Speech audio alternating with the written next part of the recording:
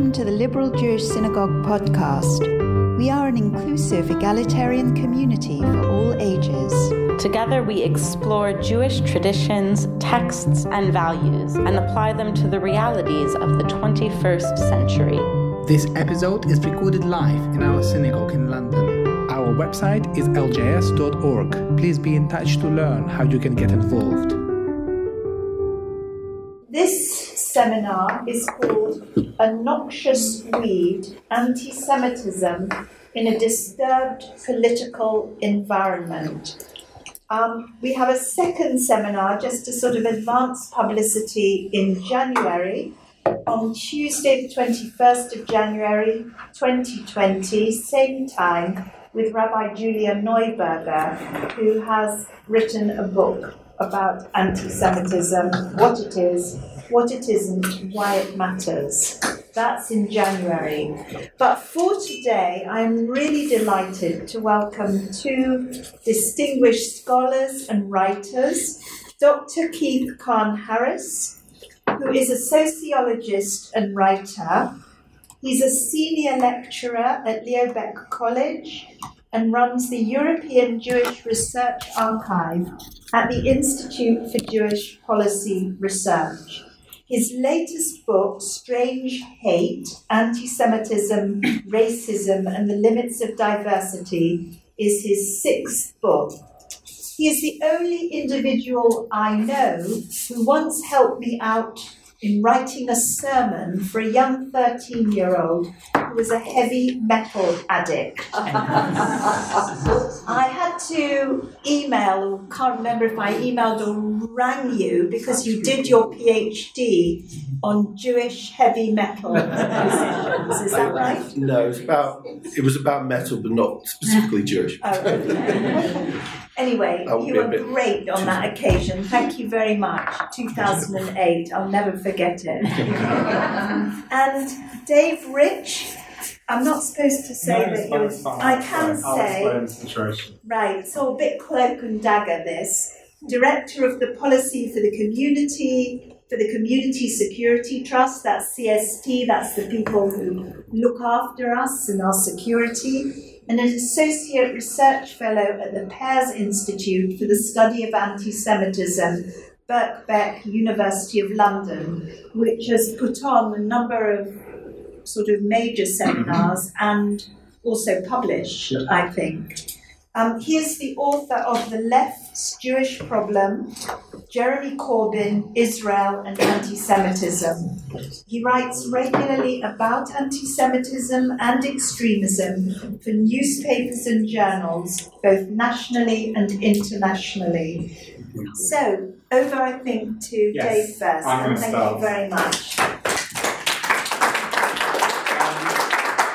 Thank you very much. There's a couple of things I need to say before I really start on the meat of what we're going to talk about. The first thing is to apologise for the offensive image. I'm sorry about that. Normally I have a sort of opening slide first so I can explain. There are going to be some offensive images that I show you during this talk. One of the things I want to do is put it into context and try and explain where this kind of anti-Semitism comes from and how we should understand it and place it in our kind of general British lives. The other thing I want to say, which we just touched on, is obviously I work at CST, and ordinarily that's not an issue when I do public talks about anti-Semitism and about anti-Semitism in politics. Because we are in an election period at the moment, I do have to stress that CST is a charity, it's completely non-party political, and we do not endorse or oppose any party or any candidate in any election. And so if we do get onto the subject of anti-Semitism in political parties, I have to stress that nothing I say should be taken as any kind of indication as to how anyone should vote. God forbid I should try and tell anyone how to do that. And the third thing I want to say is to thank you for inviting me to speak here. This is actually the second time that I've spoken in this shul. The first time was 3 years ago at my daughter's bar mitzvah, because we had the party in the hall downstairs. And this speech, I anticipate, will have more anti-Semitism in it than that one did, but probably fewer jokes. But I'll try. Right now, this image. Why do I always start with this image? This is an image this was graffiti that was drawn on the wall of a student hall of residence in London last year. And I think it really illustrates a lot of things about how anti-Semitism works. Firstly, it's really nasty. Right? If you imagine you're a teenager, you're a student, you're living away from home for the first time, and you walk out of your room on your corridor, as one young Jewish student did, and she saw this drawn effectively in her home by a stranger. It's incredibly distressing and incredibly upsetting and threatening. And of course, it's the same for everyone who lives on that corridor, whether they're Jewish or not, and for everyone who lives in that hall of residence. Because the vast majority of people do not want to share their home with someone who would write that on a wall. And of course, what happens is a photograph gets taken, it gets circulated around on social media, maybe it reaches the Jewish Chronicle, there might be articles about it, there may be parents of student-aged children worrying, is this what our children have to put up with at university? My organisation, CST, will get phone calls from similar Jewish organisations in overseas, in the United States, in Israel, in France, elsewhere. Is this what life's like for Jewish students? And yet, this is all the work of one person.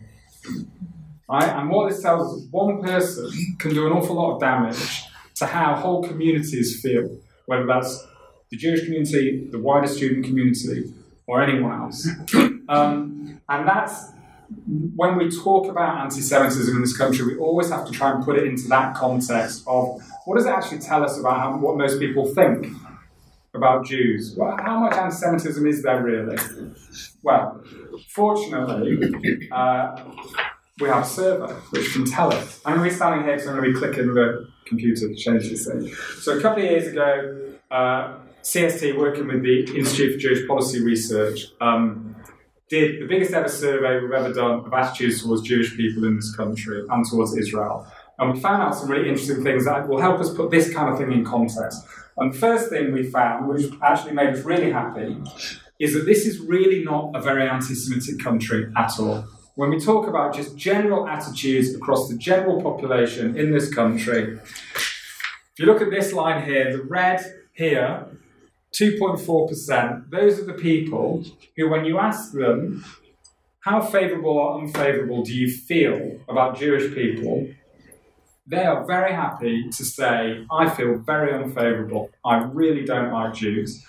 That they know that they don't like Jews, and those are two different things, and they're willing to tell some opinion pollster who phones them up out of the blue that they really don't like Jews. So that's what we might call our hardcore anti-Semites. And another 10% of the pinkish ones who kind of, if you scratch beneath the surface a little, you'll find the anti-Semitism there. But the blue bit, 2/3 of people say they like Jews. And actually what we found in this survey is that most people, or an awful lot of people in this country, have no opinion either way. They never really think about Jewish people. They don't know any Jewish people. They don't know what the word anti-Semitism means. This is all just completely foreign to them. But this compares very, very well with every other country, certainly in the West, including North America. Right? And if you look, there's a lot more anti-Muslim prejudice than there is anti-Semitism. Christians, most popular, not really surprised. Now, this is a very blunt way to find out if someone's anti-Semitic or not, and we're asking them how you feel, right? The word feel in the question, I think, is really important. But anti-Semitism, as we know, isn't always that direct, right? Sometimes it's coded language, it's conspiracy theories, it's ideas and stereotypes that people believe, that they think about Jewish people, especially if they don't know any Jewish people. So we asked about those as well. And this is the list of the questions we asked about. In this order? The order varied depending on, there were about 5,000 people. Sorry, who asked the question? I couldn't see. Yes, there are about 5,000 people in the survey, and the order changes for each one. It's kind of randomised. It was done, the polling was done by the JPR, who have a lot of experience with that, working with Ipsos Mori. I mean, it was very much sort of gold standard polling methodology. So the two questions at the top are positive things. We wanted to give people the chance to agree with nice things about Jews. And you see the most popular, the red here is where people agreed. The most popular opinions, attitudes were positive ones. But the negative ones here, if you can read them, can everyone read those? Yeah. Okay. We've got more than that 2.4% agreeing with some of these, right? 10, 12%, something like that, it goes up, right?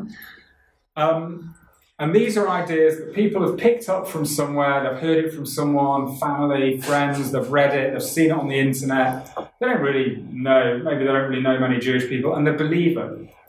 Because a lot of people believe stereotypes without really thinking about them.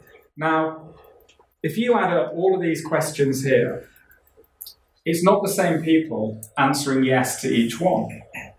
So how many people in our survey answered yes to at least one of these questions? Or to put it another way, how many people in this country believe at least one anti-Semitic view, one negative thing about Jews? And the answer is 30%. Right? Now, that does not mean 30% of this country is anti-Semitic. We saw before, only 2.5%, and if you really need, or maybe 10%, we've got anti-Jewish sentiment. But people believe stuff, they believe stereotypes. I mean, if we're honest with ourselves, we probably have a whole load of stereotypes about other people who we don't really know that well. And they filter through. But of course, if you're at a party, at work, in a shop, online, and you see someone saying, Jews are too rich, they only care about themselves, you don't know at that point if that is one of this 30% who's just a bit ignorant and doesn't really understand what they're saying, or if it's one of the 2.5% who really means it. And that's the difficulty we have with understanding anti-Semitism, and the difference between what people think about Jews and what they feel about Jews. And it's possible that people believe anti-Semitic stuff, believe things that we would all maybe recognise as anti-Semitic stereotypes, without feeling any actual hostility.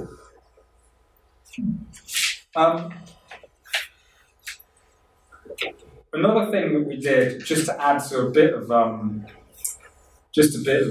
context to this again, the same survey, we asked people what they thought of Israel. And we asked people a whole load of negative views about Israel. When I say negative, I mean really negative. Do you think Israel should exist? Do you think it should be boycotted? Do you think it's an apartheid state? Is it committing genocide? Really, not just ordinary criticisms of Israeli policy, but really hardcore anti-Israel beliefs. And then we match the two up, right? Is there a correlation? Do they go together or not? And what we found is, yes, they do. Right? This is the 30% of the population who have at least one anti-Semitic viewpoint. And the blue lines I'm going to show you next are sort of grouped by how anti-Israel someone is. And if you look at the one here on 0, people who have no anti-Israel attitudes at all are half as likely as the population as a whole to have one anti-Jewish viewpoint, one anti-Semitic viewpoint. People who believe a lot of anti-Israel stuff, really across the board, hardcore, they really, really dislike Israel, 74% have at least one anti-Semitic viewpoint. Now, there's two things I'll say about this. One of them is that 26% of them didn't at all. Right? It's perfectly possible to be really extremely hostile to Israel and not at all, not believe any negative things about Jews. Right? But they're much more likely to go together. Now, which one comes first, we don't know, but it's part of the context for the anti-Semitism that we see. Now, okay, this is where we go on to the offensive pictures next, just to warn you. How does all this influence what goes on the ground, right? Day-to-day stuff. And what we've seen in the last few years is political extremism and political language is having more and more of an impact on how anti-Semitism actually works in this country. So this is graffiti from last year from somewhere in Hertfordshire. Adolf Hitler was right, pretty nasty stuff. Would generally be recognised by everybody as anti-Semitic, obviously from a far-right viewpoint. Doesn't need much explaining. But this this is it's not that easy to read. It says Jews kill children, right? Now this was daubed on a path in Leicester in May last year, right? What was going on in the world in May last year? There was a flare-up in violence on the border between Israel and Gaza. Lots of Palestinians, including some Palestinian children, were killed. It was all in the news. It was on social media, especially if you are active in pro-Palestinian campaigning groups and on your Facebook groups and so on. It was all there. And this was the response of someone in Leicester. And I stress again, someone. Right? Each of these pieces of graffiti only needs one person to do it. What it's an indicator of is anti-Semitism reacts to events. Events happen, anti-Semites get excited, they go out and do stuff like this. It also means more people are willing to report it because people are maybe more worried about it. And we get these little kind of spikes, and the language will reflect what's going on. And of course, for anyone who knows the history of the blood libel in the history of anti-Semitism, the reference to Jews killing children has another meaning. But sometimes, this is like very extreme. This is very extremist stuff. But what we see, and especially on social media, is that this kind of attitude gets into mainstream debate. And the reason it gets into mainstream debate is because on social media, mainstream politicians, mainstream commentators, quite possibly a lot of us, are active in the same space as people who have these kind of attitudes. Whereas we don't go and daub rival stuff on people's fences, on social media, on the internet, it's all in the same place. I'm going to give you 3 examples, each one from a different political position or context. Right? This is an anti-Semitic tweet by a Corbyn supporter. Right, about how nasty Jewish people can be, and you all know about final solution, etc. But talking about accusations of anti-Semitism aimed at Corbyn. Right? Really nasty stuff. This one is from a far-right account blaming Brexit on Jewish politicians trying to block Brexit.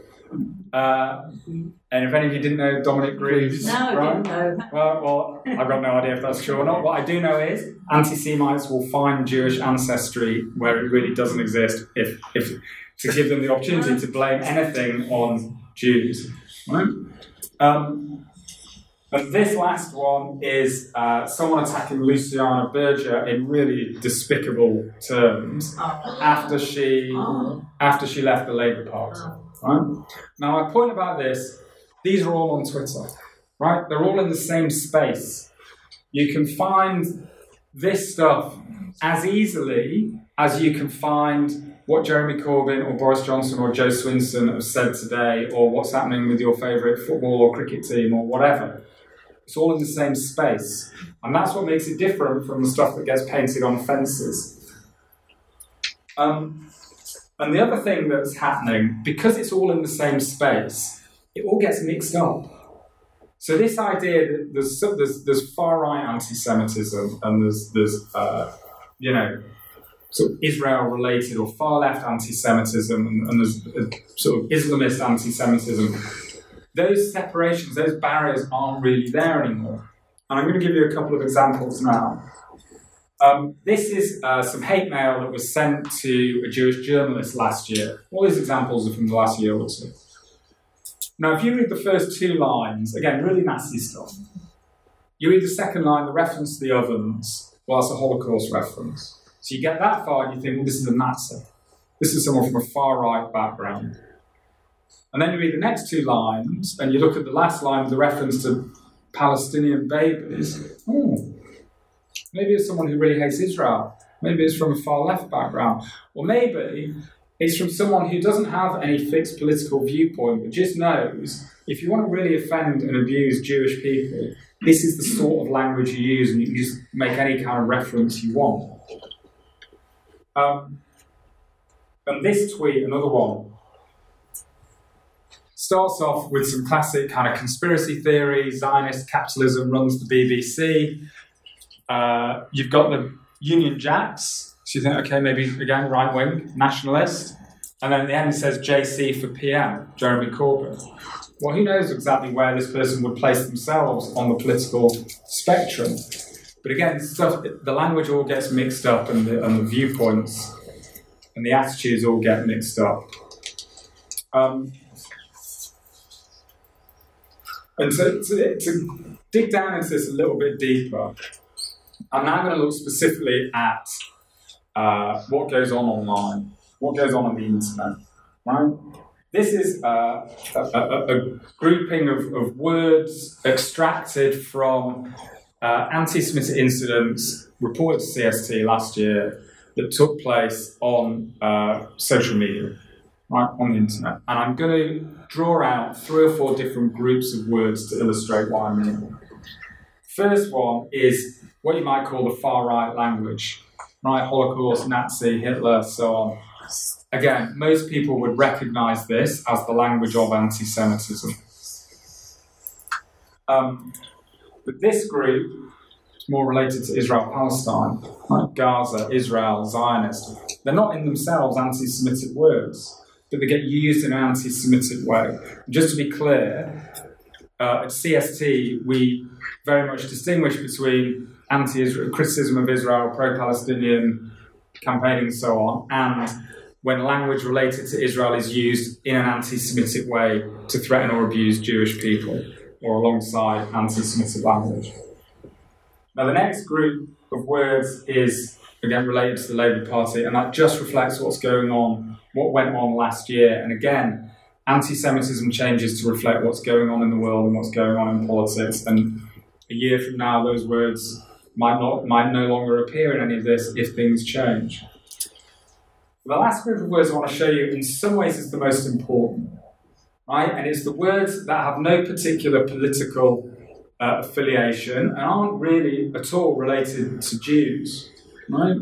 And it's just the words of just anger and hatred, right? Kill, hate, kick. It's just horrible, violent, angry language. And what we're seeing increasingly is that this kind of anger, it drives all types of hate crime.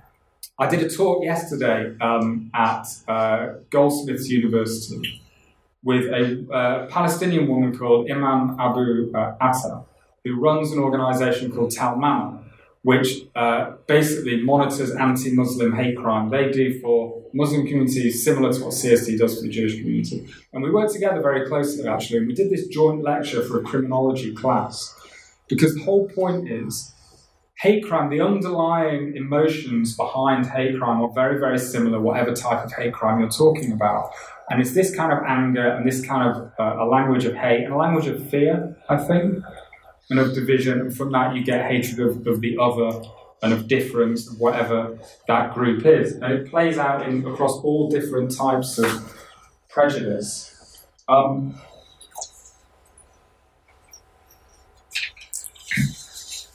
But one thing that I think is quite specific to anti-Semitism is conspiracy theories, right? And when we think of how anti-Semitism is sort of different from other types of racism, it's that Jews are often portrayed as very powerful, and the whole conspiracy theory about Jews controlling media and politicians and so on.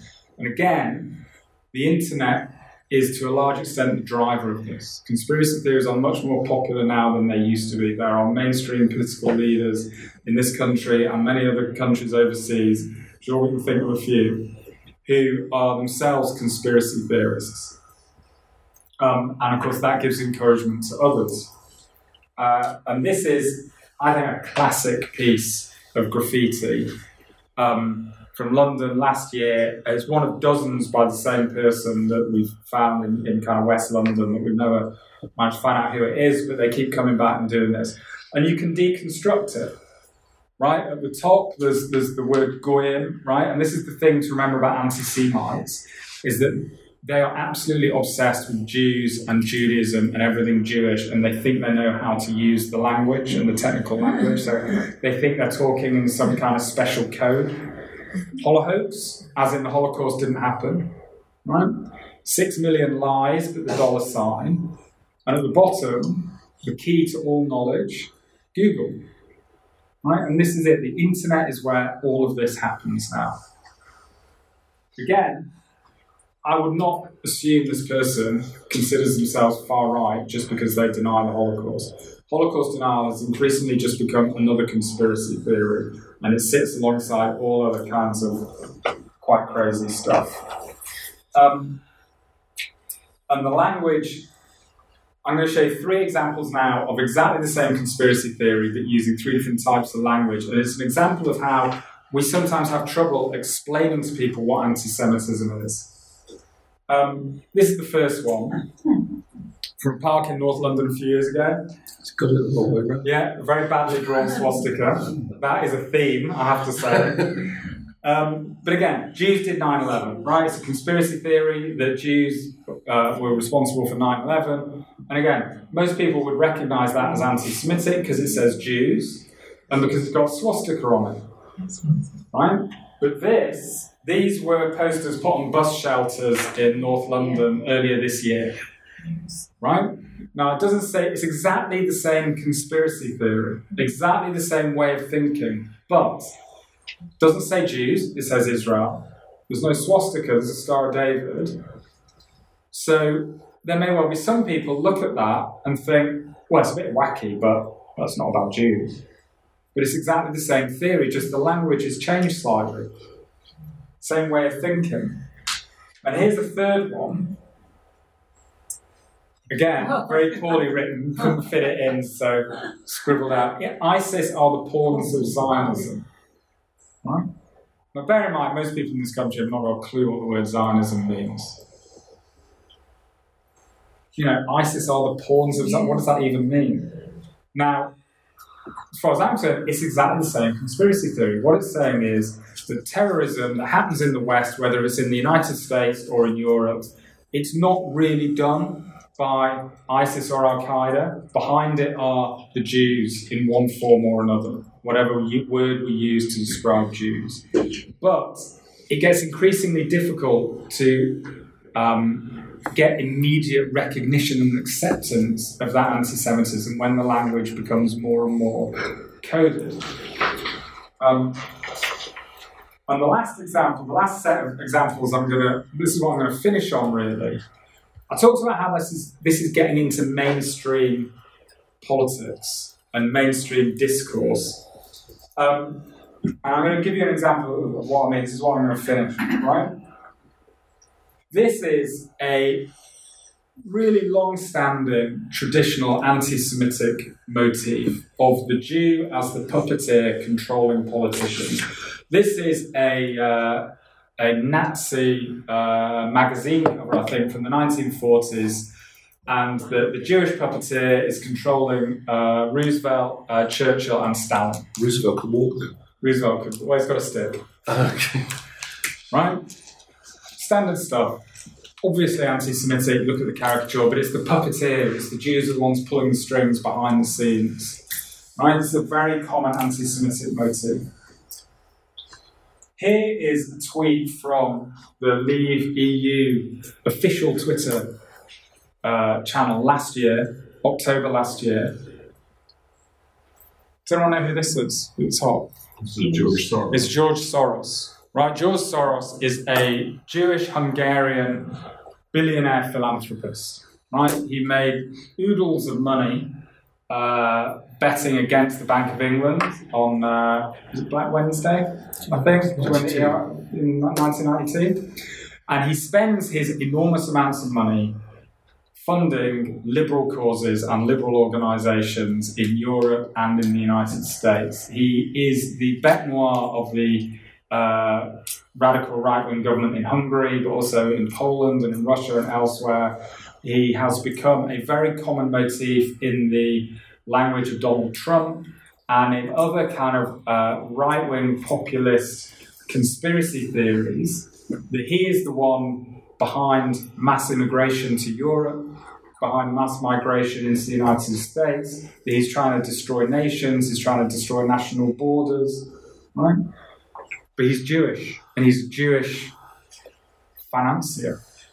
and you've got him pulling the strings of Tony Blair. Same motif, right? The Jew controlling the politician through the puppet strings from a right-wing campaign, but a mainstream right-wing campaign.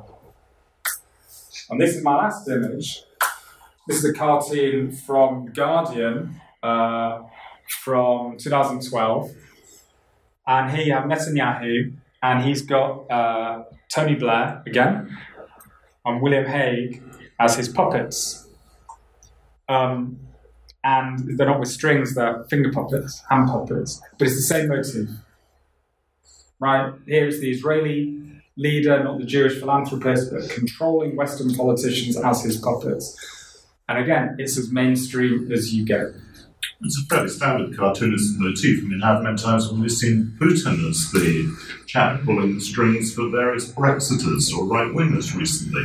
So it's interesting because there was a huge fuss about, for the Guardian one in particular, there was a huge fuss, lots of complaints, and the Guardian's reader's editor looked at it in great depth, and he came to the view which I agree with, which is motifs can have different meanings in different contexts.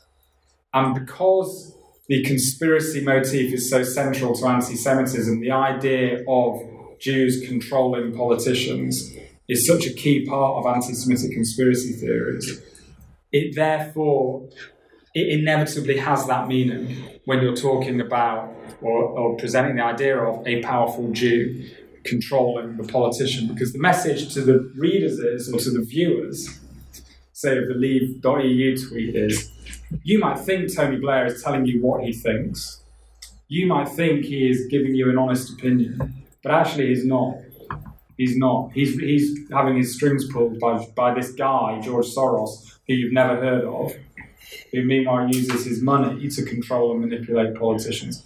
And that's an anti-Semitic motif. Now, I agree. It gets used in other contexts as well.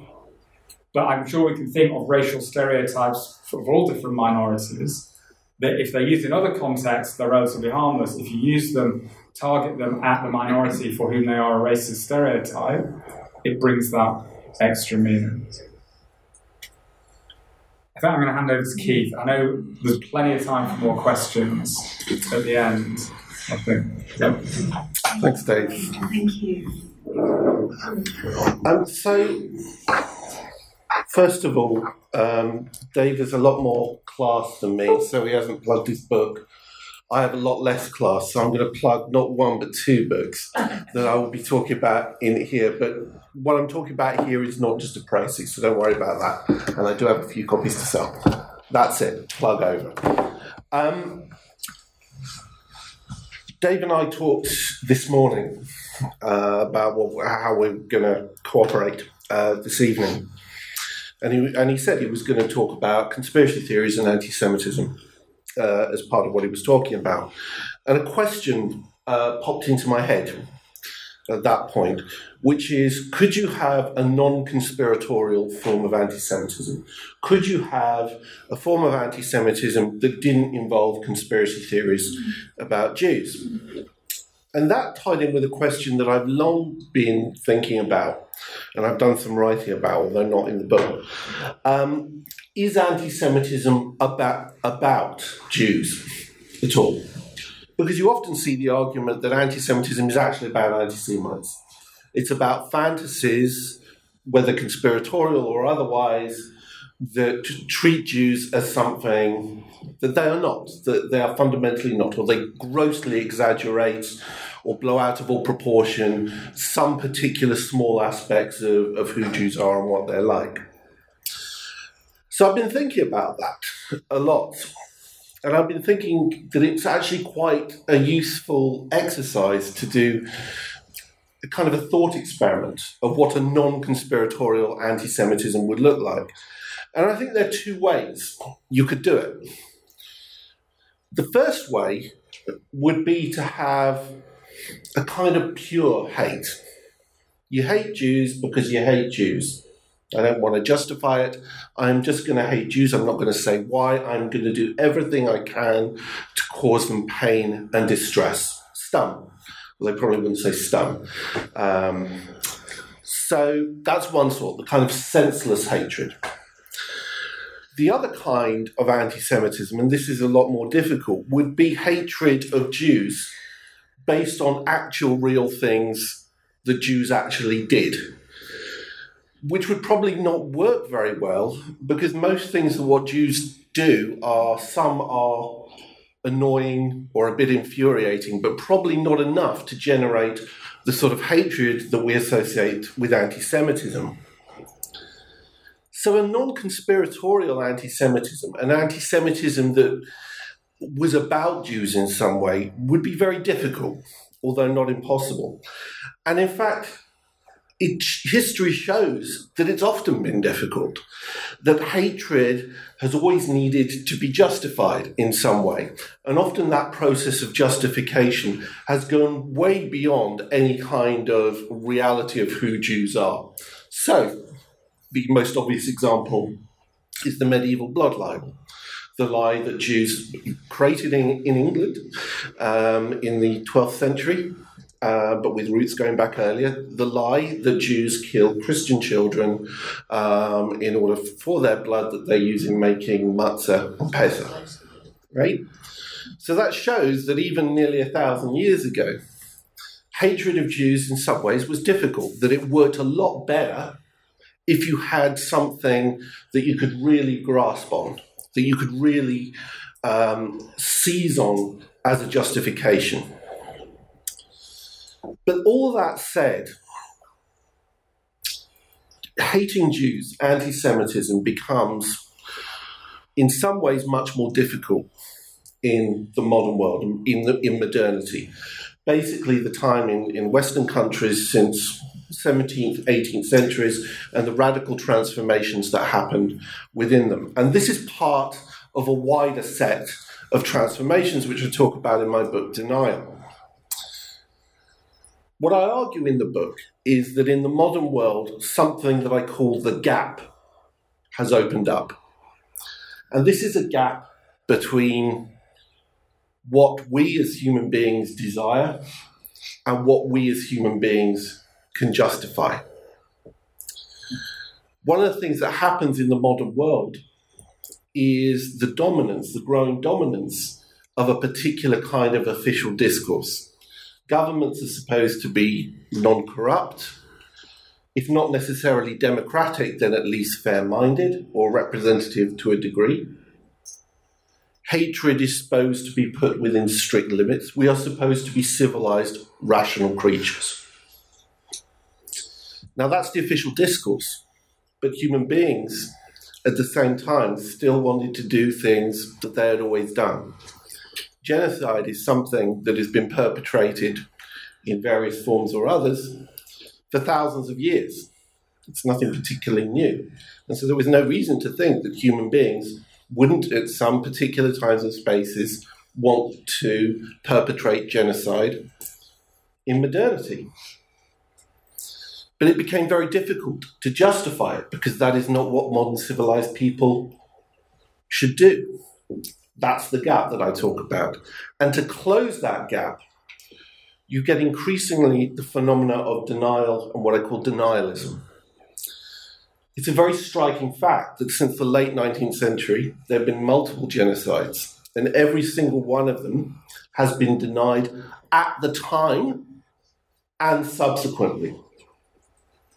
It's very difficult to pick out, to find, including in the Nazi Holocaust, open celebrations of genocide. And that's the case also for other forms of denial. Denial arises when it's impossible to find a language of justification for something you want to do. That's why we have denial of climate change, because a good person should not want bad things to happen and should not help for it and should not help that process along. So the only way to justify inaction on climate change is to deny that it's happening at all, that it's man-made.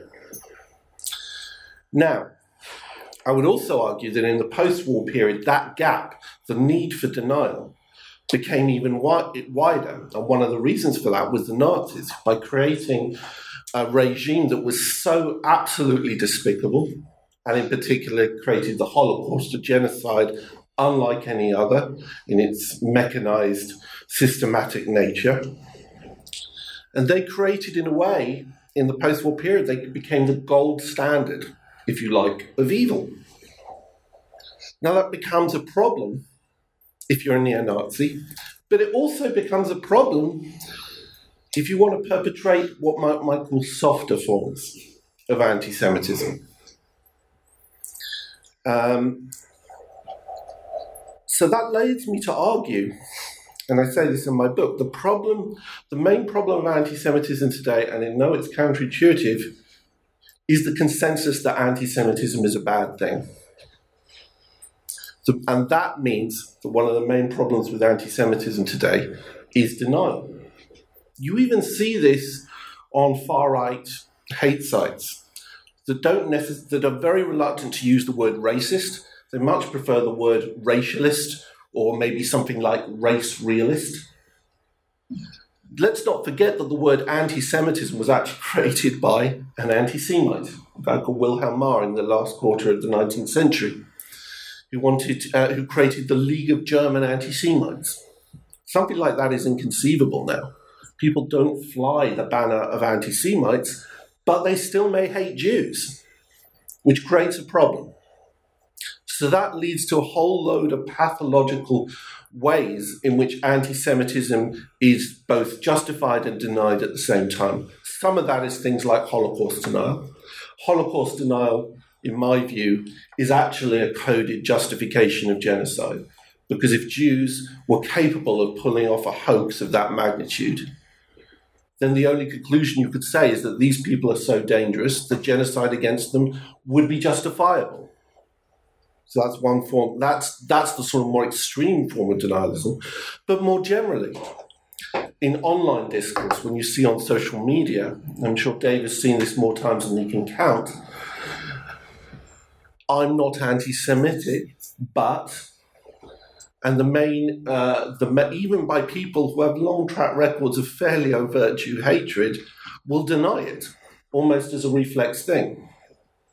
So denial and denialism are central to the way that anti-Semitism works today. But I want to talk, and this is what I talk about in my most recent book, about another way that anti-Semitism gets around the kind of restrictions on what can be freely spoken of today, and that is what I call selectivity. Now, Dave started his talk with his presentation with a slide saying all Jews must die. Now, all Jews must die is a pretty clear and unequivocal statement. It's also what, if the Pittsburgh shooting a year ago, that's what the shooter said when he burst into the synagogue. He said, all Jews must die. Now, that's what I call consensus anti-Semitism. I call it consensus anti-Semitism, A, because it assumes that all Jews are more or less the same, so that there is a consensus amongst Jews, if you like.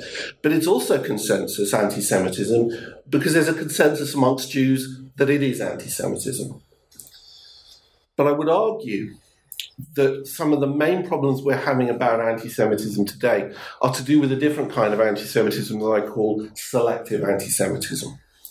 Now, selective anti-Semitism is a mixture of love and hate. It selects Jews for approval and for love, and Jews for disapproval and for hatred. And this is, I'm not necessarily going to say this is the dominant form of anti-Semitism, but I think on certain parts of the political spectrum, it is becoming almost normative, certainly in some left-wing circles. Now, I don't want to get too, in our discussions, to get too Corbyn focused, but I think it's very clear. I'll leave on to one side the question of whether Jeremy Corbyn is an anti-Semite, but what I think is perfectly clear is that he has a deep and abiding long-term relationship with a particular sort of Jew and a love of a particular kind of Jewish tradition.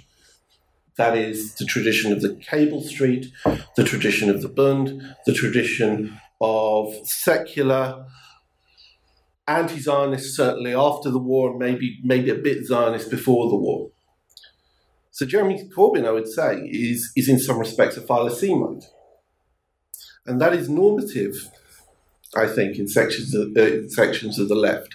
a comparison with what Jews were and which some Jews still are, compared to the horrible reality that most Jews, the majority of Jews in this country today, are middle class and in some shape or form are Zionists to a degree. So it's a mixture of love and hate. And what that means is that whether anti-Semitism is about Jews or not, it's certainly becoming about Jews. Because one of the things that anti-Semitism today does, not consensus anti-Semitism, all Jews must die, we're agreed on that. But the rest of it, a lot of the rest of it, selective anti-Semitism, causes immense conflict between Jews. Because it's not just on the left, it's also on the right. Certainly the American Christian right have no love and often have a great deal of hate for liberally minded and certainly left-wing Jews, but they have a lot of love for right-wing Orthodox, revisionist Zionist, right-wing Zionist Jews. So most of us at some time become one of the selected ones, the kind of Jews that people like, but also most Jews at some time become one of the rejected ones, the bad Jews, as opposed to the good Jews. And we're often good and bad Jews simultaneously. And that's why this whole thing not just leads to conflict amongst Jews, but also confuses us and unmoors us and makes us tremendously insecure. Which is why, despite the figures that Dave Rich quoted above, that general levels of anti-Semitism are fairly low in this country, whatever you can say about what's happened in anti-Semitism in the Labour Party in the last few years, it has caused an immense amount of stress, an immense amount of hurt. And that includes, by the way, Jews who support Corbyn. It's a different kind of stress. It's not anti-Semitism, but it is still stress. It turns Jew against Jew. But I want to end by going back to the bigger picture, which is this selectivity isn't just something about Jews, that the Jews are selected to be the good and bad ones. You get this a lot, also with Muslims and with other minorities. Now, it was always the case that there would always be the odd exception, but I'm not talking about the odd exception here, particular groups of minorities who are seen as the good ones. You certainly get that. So I have quite a lot of friends in the Muslim community who are liberally minded. And if you talk to a liberally minded Muslim who has some kind of public profile, they all have the same experience of absolutely being bombarded with love by people who are desperate for good Muslims. And also bombarded with hate, either from other Muslims or sometimes from the left. I'm sure if I had those contacts, that if I had contacts with some Islamic fundamentalist groups in this country, they would also tell you what it's like to be bombarded with love from sections of the left.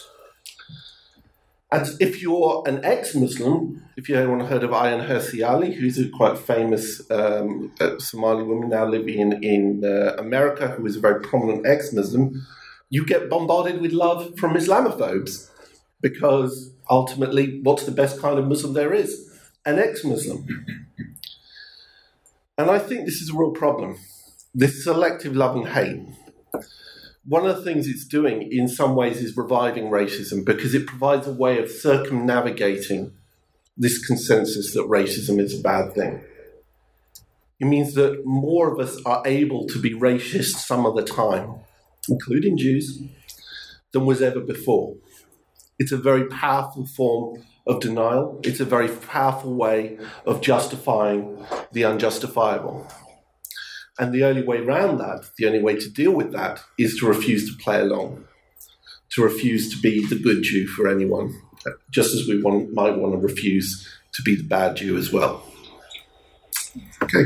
Thank you very much to both of you. Thank you.